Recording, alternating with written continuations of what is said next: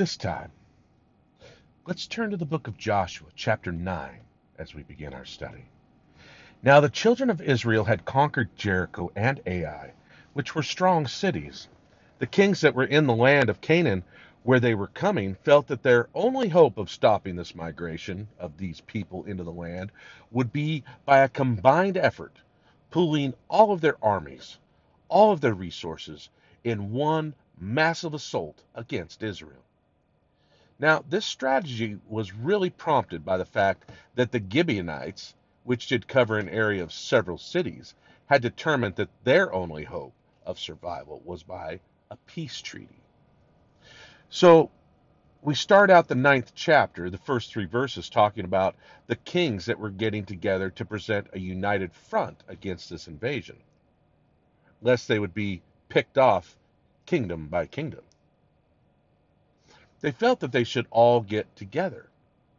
Then, beginning with verse 4, they tell of this Gibeonite conspiracy to develop a peace treaty with the Israelites as they were coming into the land.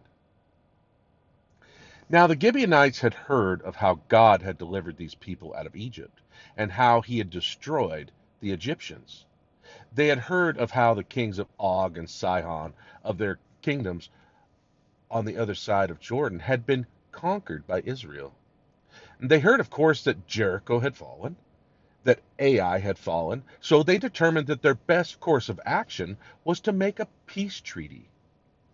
However, they also knew that these people that were coming into the land, the Israelites, had no intention of making any peace treaties with the inhabitants of the land. For they were under the orders of God to utterly drive out all of the inhabitants of the land, to destroy, to drive out, not to make any covenant with them. Deuteronomy chapter 7, God commands not to make any covenant with those in the land. So they knew that their only hope of making a covenant was by a disguise which they perpetrated. They got some guys together who put on some old ragged clothes and old clotted shoes. They had some old wineskins that were falling to pieces that they bound up.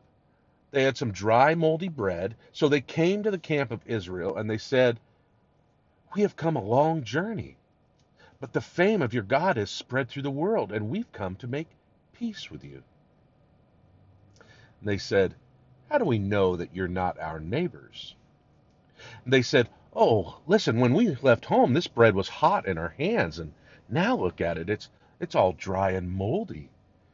That's how far we've come. Our shoes were new on our feet, but look how ragged they are, and we've really come a long way." So the children of Israel took of their victuals, and inquired not of the Lord, or sought not to counsel from the mouth of the Lord. Joshua 9:14. And they made this covenant or peace treaty with the Gibeonites, and they swore unto them by God that they would have sort of a mutual defense pact, that they would be allied together. So as the children of Israel moved on from Ai, they started coming into the area of the kingdom of the Gibeonites, these cities. So as they started to deploy the troops to attack the cities, the men said, "Oh, no, no, no, you can't do that." And they said, "What do you mean?" And the Gibeonites told them, "We've just made a pact with you, and you've sworn to us by God that you would not attack us." So they honored the pact they had made. They realized that they had been deceived, but they still honored that pact that they had made with the Gibeonites.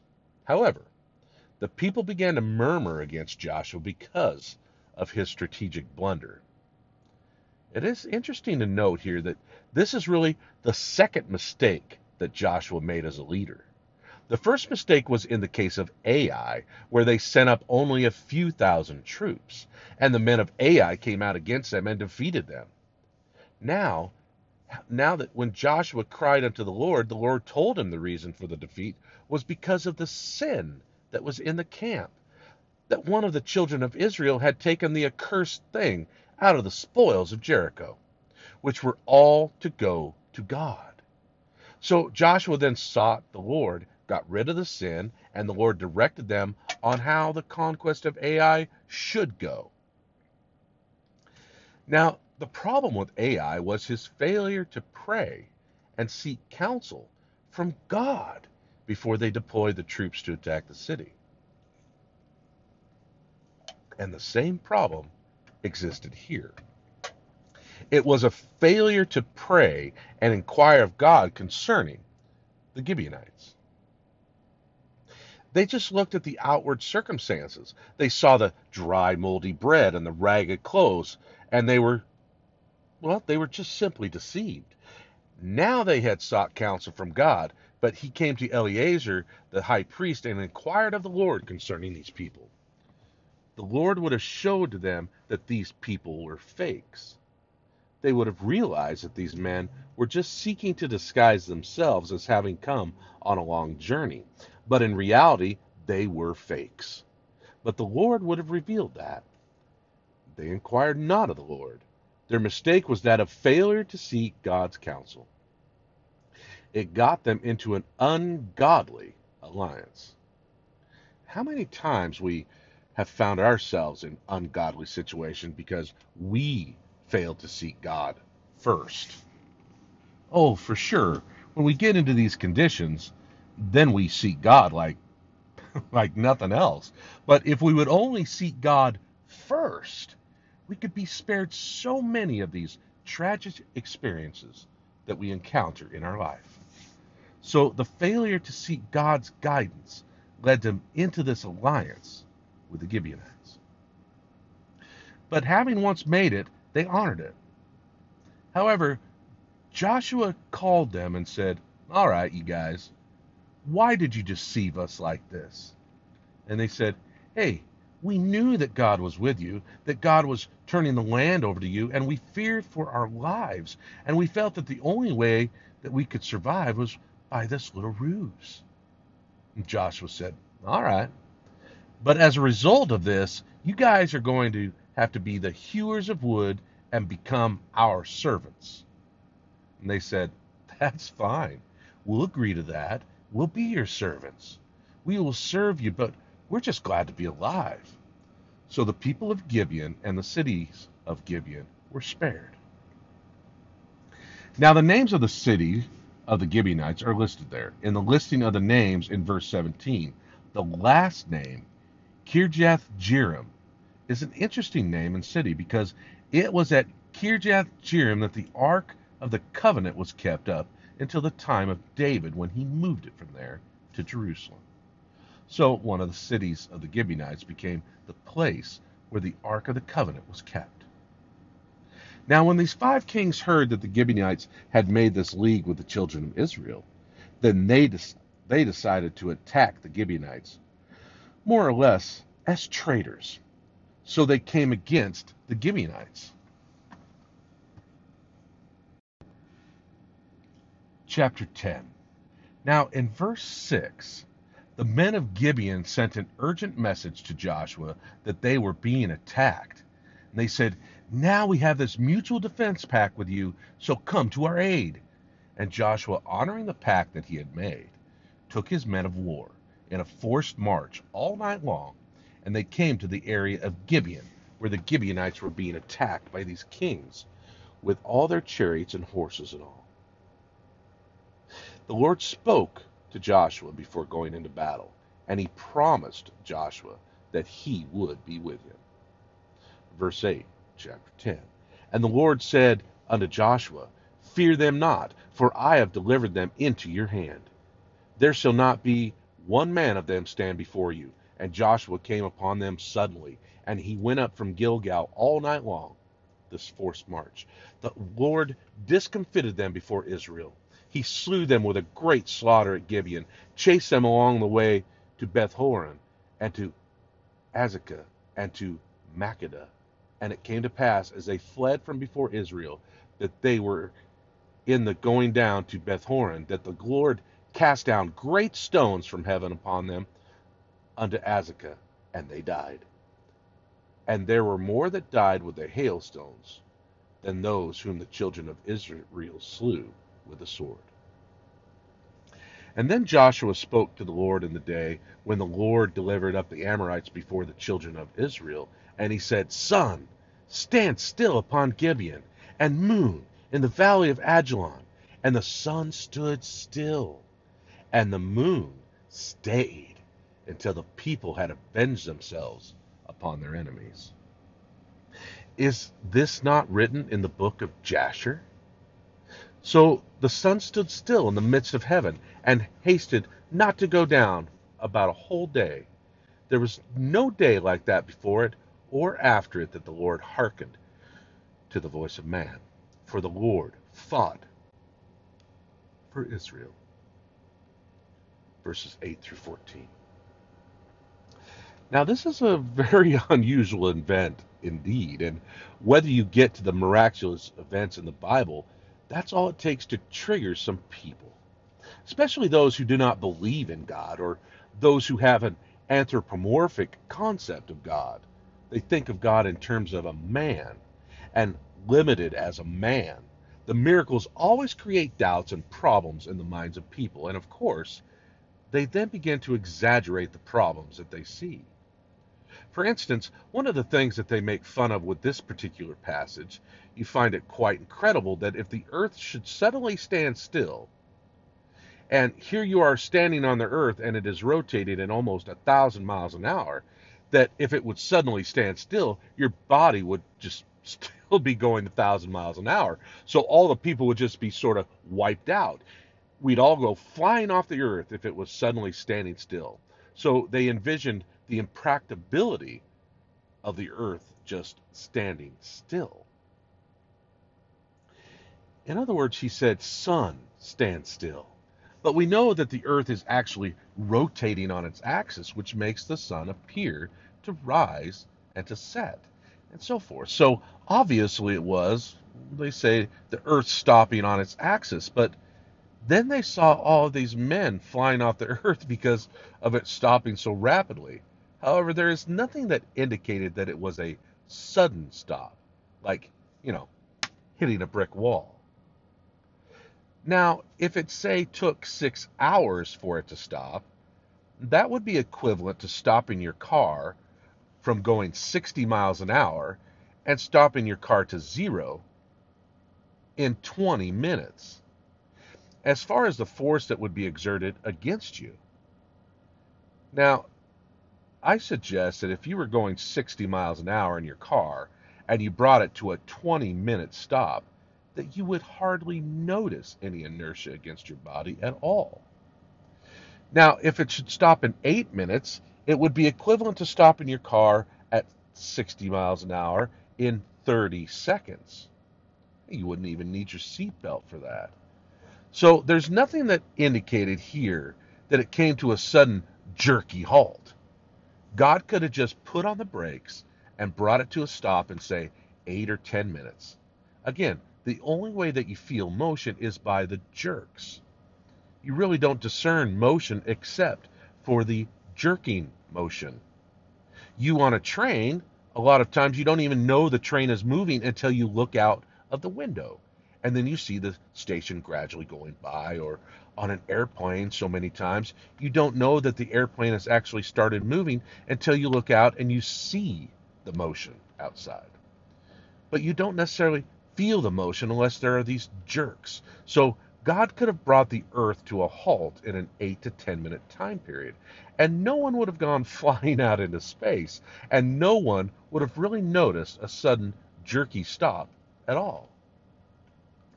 However, if there was a long day, Joshua saw that it was, they needed more time to wipe out the enemy, and so he said, Sun, stand still. And that would be quite a thing in the sight of all the people. I mean, you're going to really look like a fool or a super powerful guy, one or the two. And in the sight of all the people, he said, Sun, stand still. Now, whether or not he was expecting it to do it or not, nevertheless, it did it for about the space of a day, giving them time to totally obliterate the enemy. Now, notice that along with this, there was a tremendous hailstorm, that more people were killed by the hailstones then were killed by the sword. Now, there's a very interesting book entitled Worlds in Collision by Immanuel Velikovsky. Now, his theory is that the planet Venus entered into our solar system during the period of man's history upon the Earth. That the planet Venus has actually come within our solar system within the last 6,000 years, and that it is actually made two orbits. And on the second orbit, it got fixed in its own orbit and in alignment as the planets are around the sun. It got locked into an orbit around the sun the second time. The first time it orbited in, and now, according to his theory, it was about the time that the children of Israel were coming out of Egypt. He ties many of the plagues in Egypt to a close pass of the planet Venus to the earth. The second close pass he times at this long day of Joshua. In fact, he accounts for the long day of Joshua as to have resulted from this near miss of the planet Venus to the earth. And he believes that the earth used to rotate the opposite direction on its axis until this near pass.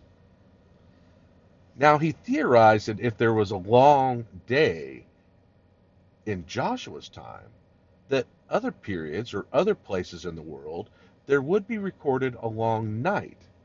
For instance, here in America, the Indians would have recorded a long night. If there was a long day there, there would have to be a long night here. That in different places in the world, it would be recorded as either a long afternoon or a long morning or whatever, as it related to the time there in Joshua. So Velikovsky, he carefully traced through the history of the Incan Indians. And sure enough, he found in their records the story of a long night over here when the sun didn't come up for the space of a whole night. Also of cataclysmic things that took place at that time. Earthquakes, tremendous storms, violent storms and tidal waves, and all that type of thing. Because of course the earth stopping would create tremendous tidal waves by the movement of the water. And it would keep rolling faster than the earth and would create tremendous tidal waves. And he has gone through this approximate period of history and followed in the records of people around the world the stories of either long mornings, long afternoons, long nights, or long days, and the cataclysmic things that took place at the same time. Now, Immanuel Velikovsky, he's not a Christian. Neither is he necessarily a believer in God. He is a scientist who has a theory that the planet Venus came into our solar system during the time of recorded history. And he uses the Bible as one of the proofs, this particular long day of Joshua as one of the proofs. But in order to use the Bible as a proof, he also follows it and proves historically, that the event actually took place, showing it in the records, ancient records of peoples around the world. So I like his book.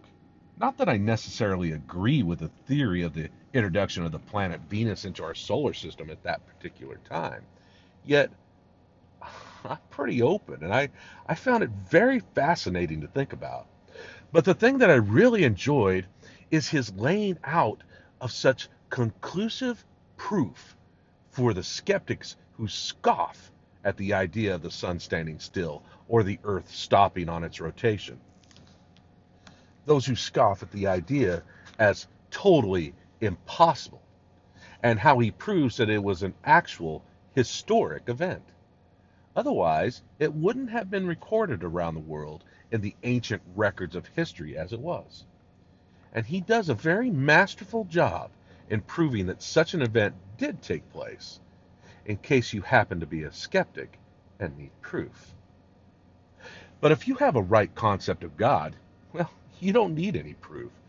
You can just believe it because God's word declared it. But some people have a problem believing just because God's word declares something, and they need some kind of proof, especially when you get into the stories which seem to be a little incredible, at least on the surface. If the guy could say, sun, stand still, and it would stand still in the heavens for a whole day. So such a thing is recorded in history outside of the Bible. And it is interesting that it did happen at that psychic moment when they were chasing these kings. And Joshua felt that he needed more daylight in order to wipe them out utterly. And so he commanded, and the sun stood still in the heavens.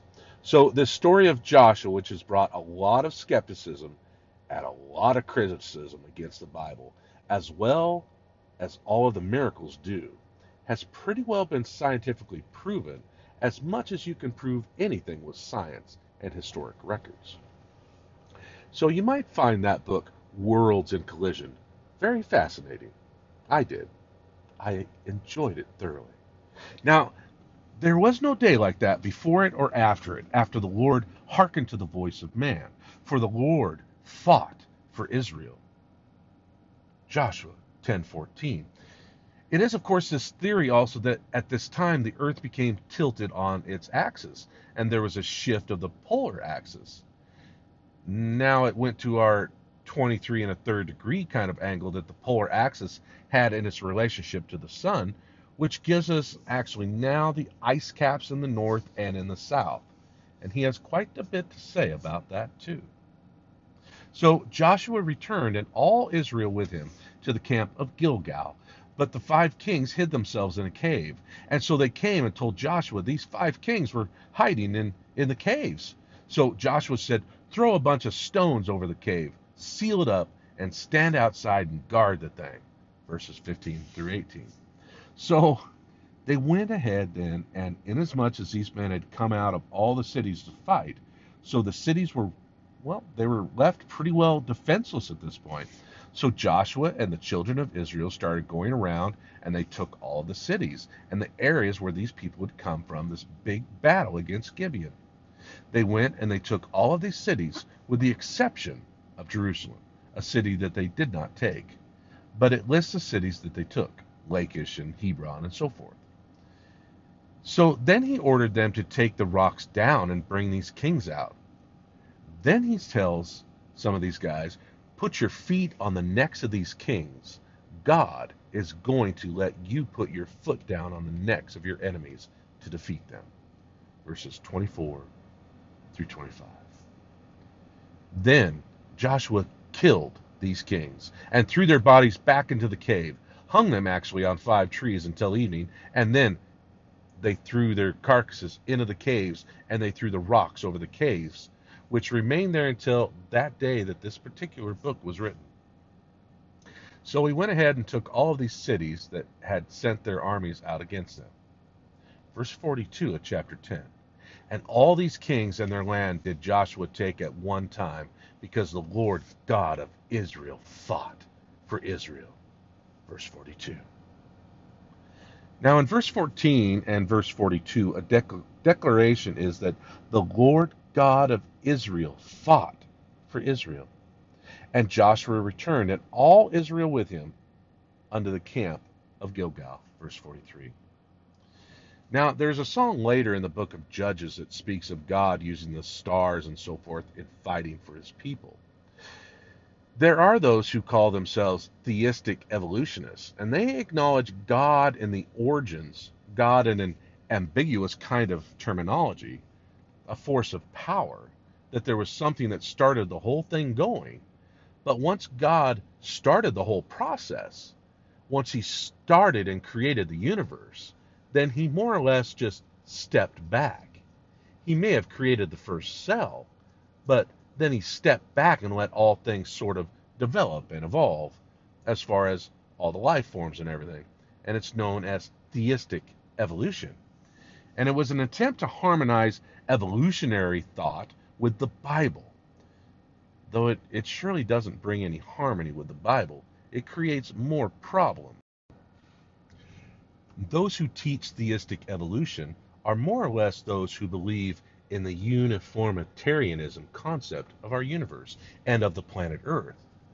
And their theory is pretty well described by Peter, who said, in the last days, scoffers would arise, saying, where is the promise of his coming?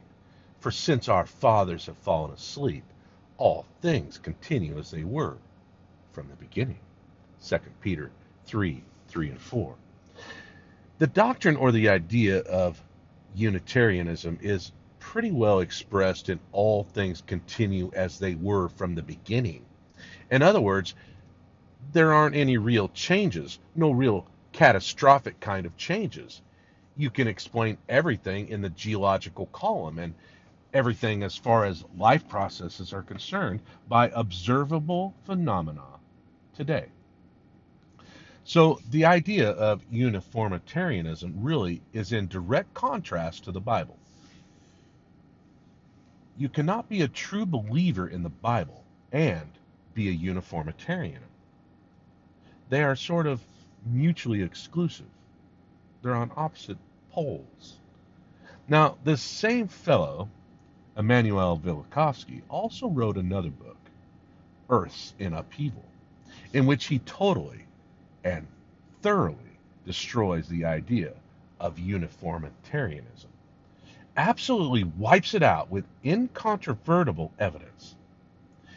And he has twice set the scientists on their ears. His first book, Worlds in Collision, created quite a furor in the scientific community because, of course, it also challenged the idea of uniformitarianism. But his second book, he attacks it directly. And he does a devastating job in piling up evidence that shows that things cannot be explained by a uniform pattern. That there had to be cataclysmic changes on the Earth's surface and so forth. Catastrophic changes that you cannot really explain all of the phenomena by the idea of uniformitarianism. In the book Earths in Upheaval, he gives some very solid evidence for the universal flood of Noah. Though he isn't really trying to prove the flood. He talks about the deposits of the bones and various animals that have been found in the caves in England.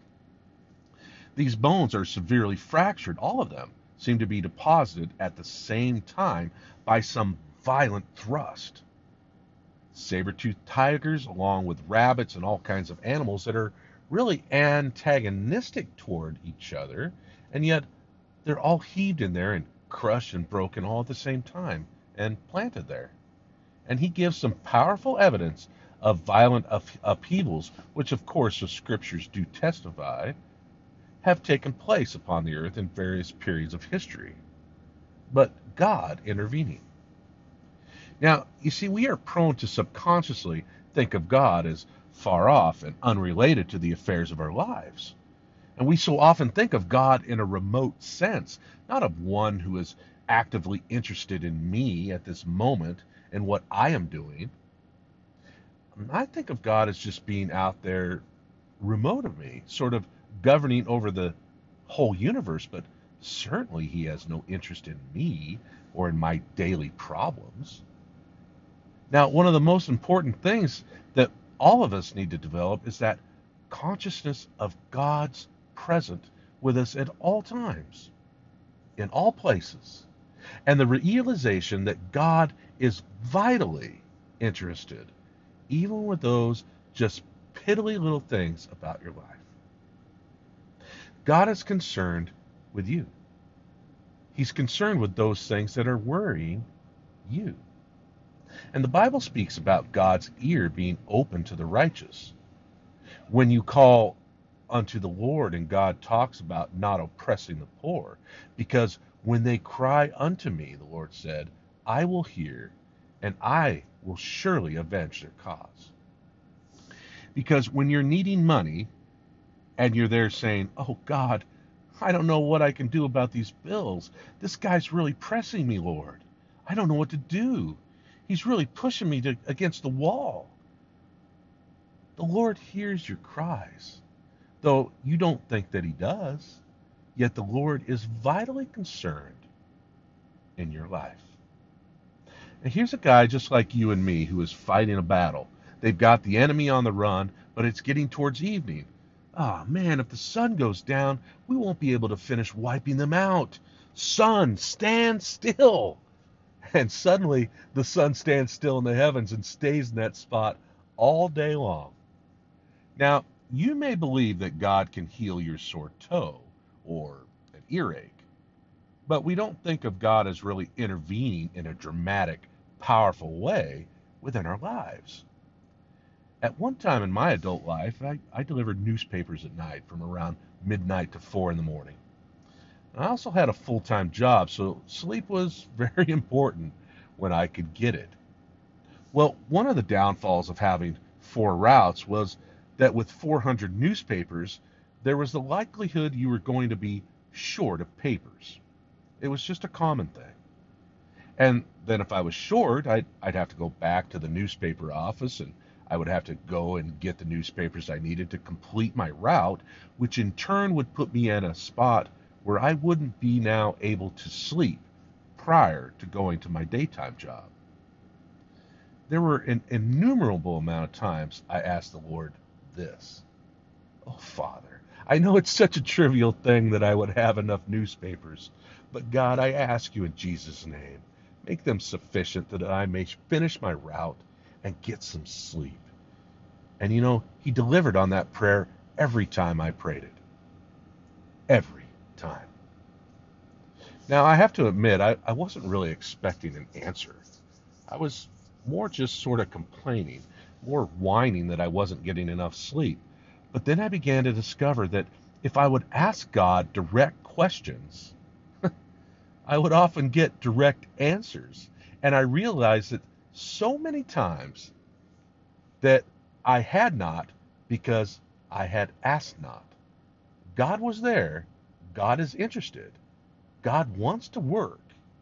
He's not remote off somewhere in the universe. That's what Elijah was taunting those priests of Baal concerning their God.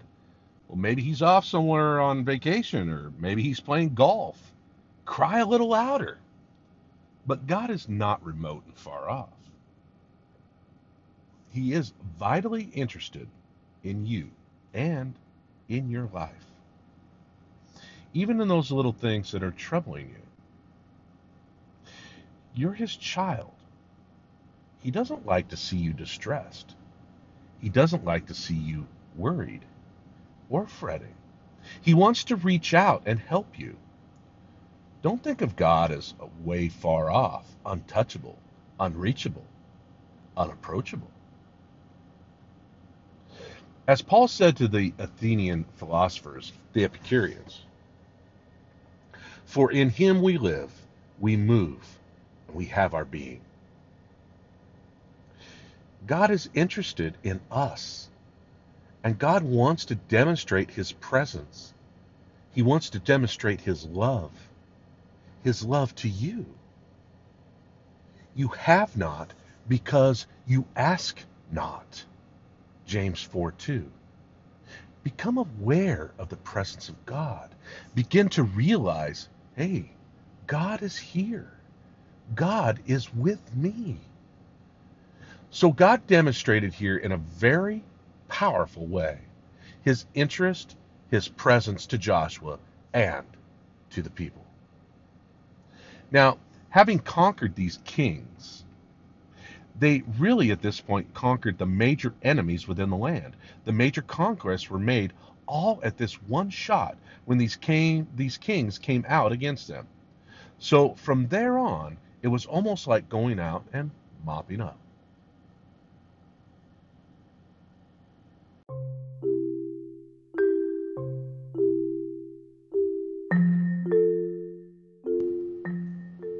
Let us pray. Father,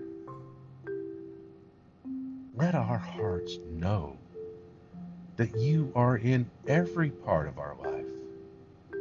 And Father, even what we think is mundane and maybe even boring, God, you are there. Wherever we go, Lord, as David said, I go to the heights of heaven, Lord, you are there. I go to the depths of hell, Lord, you are there. Father, you are everywhere. You are in everything that we do. And Father, it is absolutely mind-blowing that you are interested in me, that you are interested in my life, in how that my life may go. And Lord, let me remember that every day. Lord, when things seem impossible, Father, let me ask you, Lord, help. That's all. Lord, help. Help us all. Help us be better people, knowing that your power is always around us. Father, we ask these things in the name of your awesome Son, Jesus. And all God's children said, Amen.